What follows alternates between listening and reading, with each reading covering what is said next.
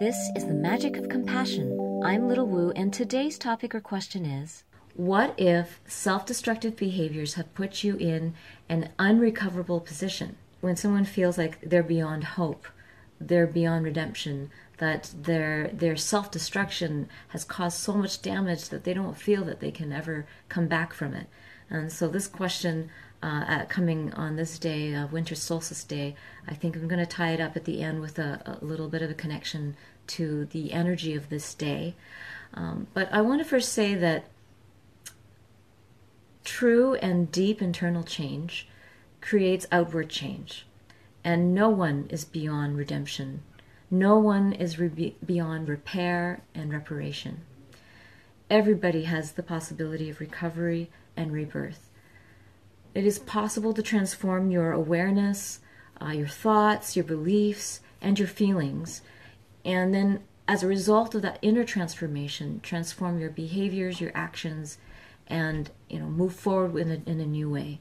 And no matter what has happened in the past, though it cannot be erased, it can be transformed by how you move the next day. When you've done something that has really damaged your health, your livelihood, your relationships, anything that's going to be impacting your ability to live comfortably in this world, if you feel that you have done damage with your actions, then going and doing that internal work to understand what the source was, instead of going into a place of continued loathing, self-hatred, and deep blame that creates absolute shame. That's the kind of thought process that doesn't actually create understanding, it just creates self-loathing. So we must remove that judgment layer and say, well, what am I here to learn? And if the premise that I'm going to give you is the basis of this inner work, then it should change the shame into compassion. And so if the premise that I'm giving you is that each human being is inherently good, and that we do terrible things, and we're capable of them, all of us, but to make peace with that ability to do terrible things by understanding that that comes from a place of survival or self-protection. And I know that a lot of people say, well, that's so selfish, but it's the inherent biological function of our being.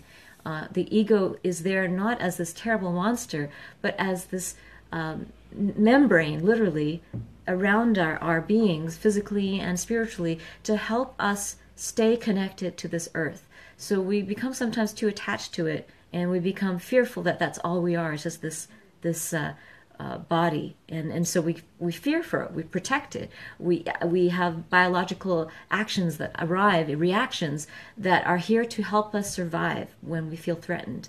And so anything that we've done, even self-destruction, was a form of some kind of survival mode. And like I said in my other video about self-destruction, it may seem counterintuitive, but when we're in a self-destructive mode, we're actually just trying our best to mitigate pain.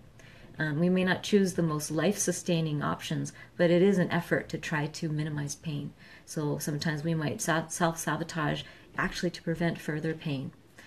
Or we might want to escape this world because it is too painful. So that's also trying to maintain one's comfort in this world. And so in some eras, actions that people have taken might have been seen as making them completely hopeless, completely beyond repair, that they were damaged, so no one knew how to help them, or maybe no one wanted to help them because they saw them as completely broken beings. But with every new generation, we discover new understandings that help us breed not only compassion, but also innovation. Because with this new understanding, we always come up with better solutions. When we see a possibility, then there is an option of coming up with something that actually helps rather than just giving up. So in this era where we're all doing a lot of inner work and really looking deep inside ourselves to understand why do we do the things that we do? Why are members of our society behaving the ways that they do? Instead of just throwing out judgment about the destruction that's happening, whether it's internal or external, and they usually go both ways, it's an important thing to actually consider what survival mode or protection mode was the cause of this behavior. And with compassion, look at new ways to behave that would actually be better for minimizing pain and improving our lives.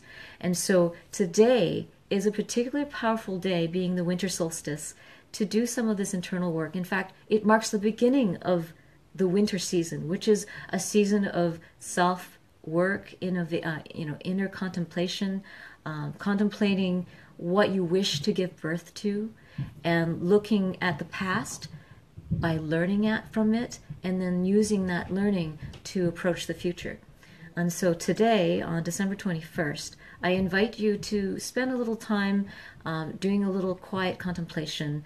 It doesn't have to be a ritual, but if you wish to do a meditation or participate in a ritual, that accentuates the work. So just take a time to yourself to really think about ways to do your year-end review, and then prepare for your year coming with intentions. And so I'm going to give you a few options to consider. When you do your year-end review, the first thing is to look at the hardest challenges that you faced this year and try to acknowledge their teachings. Because at the time that they happened, some of them might still be fresh within you, but when they were happening, you were probably in the middle of it and might have gone into survival reaction mode. And that might have been a very difficult time, so you wouldn't have necessarily seen the blessings that were inherent in it. Maybe with some hindsight, maybe you still need more time, but with hindsight you can start to acknowledge, well, what did I learn? What did I grow within myself because of this difficulty? And if I can acknowledge the teaching, that is the best way to internalize the gifts of any hardship. The second thing is to look at the most inspiring and joyful things that happened and acknowledge their gifts and teachings. Sometimes we might have done that at the time, but we forget all those beautiful things that happened when we are, going through some hardship. So it's really important to review all the beautiful things and realize that there was probably as many, or if not more, of the beautiful things and the hardships. Then the third thing is to take both of them and bless all of them as your teachers. So the teachings were individually acknowledged, and now you just send a blessing to all your teachers. So the hardships, the hard people, the hard experiences, bless them all as teachers. Bless all the joyful things that came in, all the generous people, all the kind people, bless them too. And then when we bless the past, that makes us more prepared to not just release the pain around the past, but to embrace the gifts as we move forward, and so they become internalized. And now we go and look at the future. And so your next part of your meditation or ritual can be about what you wish to experience in the new year. Look at what emotions, what experiences, and what learnings you wish to acquire in the new year. And then look at what you'd like to offer the world as well. So things that you'd like to experience and things you'd like to create and contribute outward. So then after you've looked at all these things that you would like to experience, like to create, then bless all of those intentions and thank the universe and thank your life, thank your own life force energy that gives you the ability to have these desires, to understand these teachings, and thank your life for the beauty that you are here to experience, not just the hardships. And look at forging all of this as you move forward into the new year. This is a really powerful meditation to do as we approach the end of this year, and on solstice, the longest night of the year, the shortest day of the year, to use those energies that the planet is giving you in this natural cycle of evolution to really go, okay, this is a season for me to go inwards, to contemplate what I've learned, to contemplate what I've received, and then move forward with all of that with a new rebirth. And so no matter what destruction has happened, and I know for many people this year was a very hard one. Globally, there's been lots written about how particularly difficult this year was, but there's a lot of joy and beauty in it too. It's important to remember that. And so when there's a lot of hardship, there's a lot of growth. So instead of framing it as a year of hardship, we can frame it as a year of tremendous internal growth, and it'll keep giving to us as we approach the new year. So I wish you all a beautiful solstice. I hope you'll take time to do a year-end review soon, if not today, and to prepare for your new year with a very conscious awareness and bringing all your intentions with you clearly when you wake up in the new year. I'm sending you lots of love from the Mermaid Pirate Lagoon. Mwah.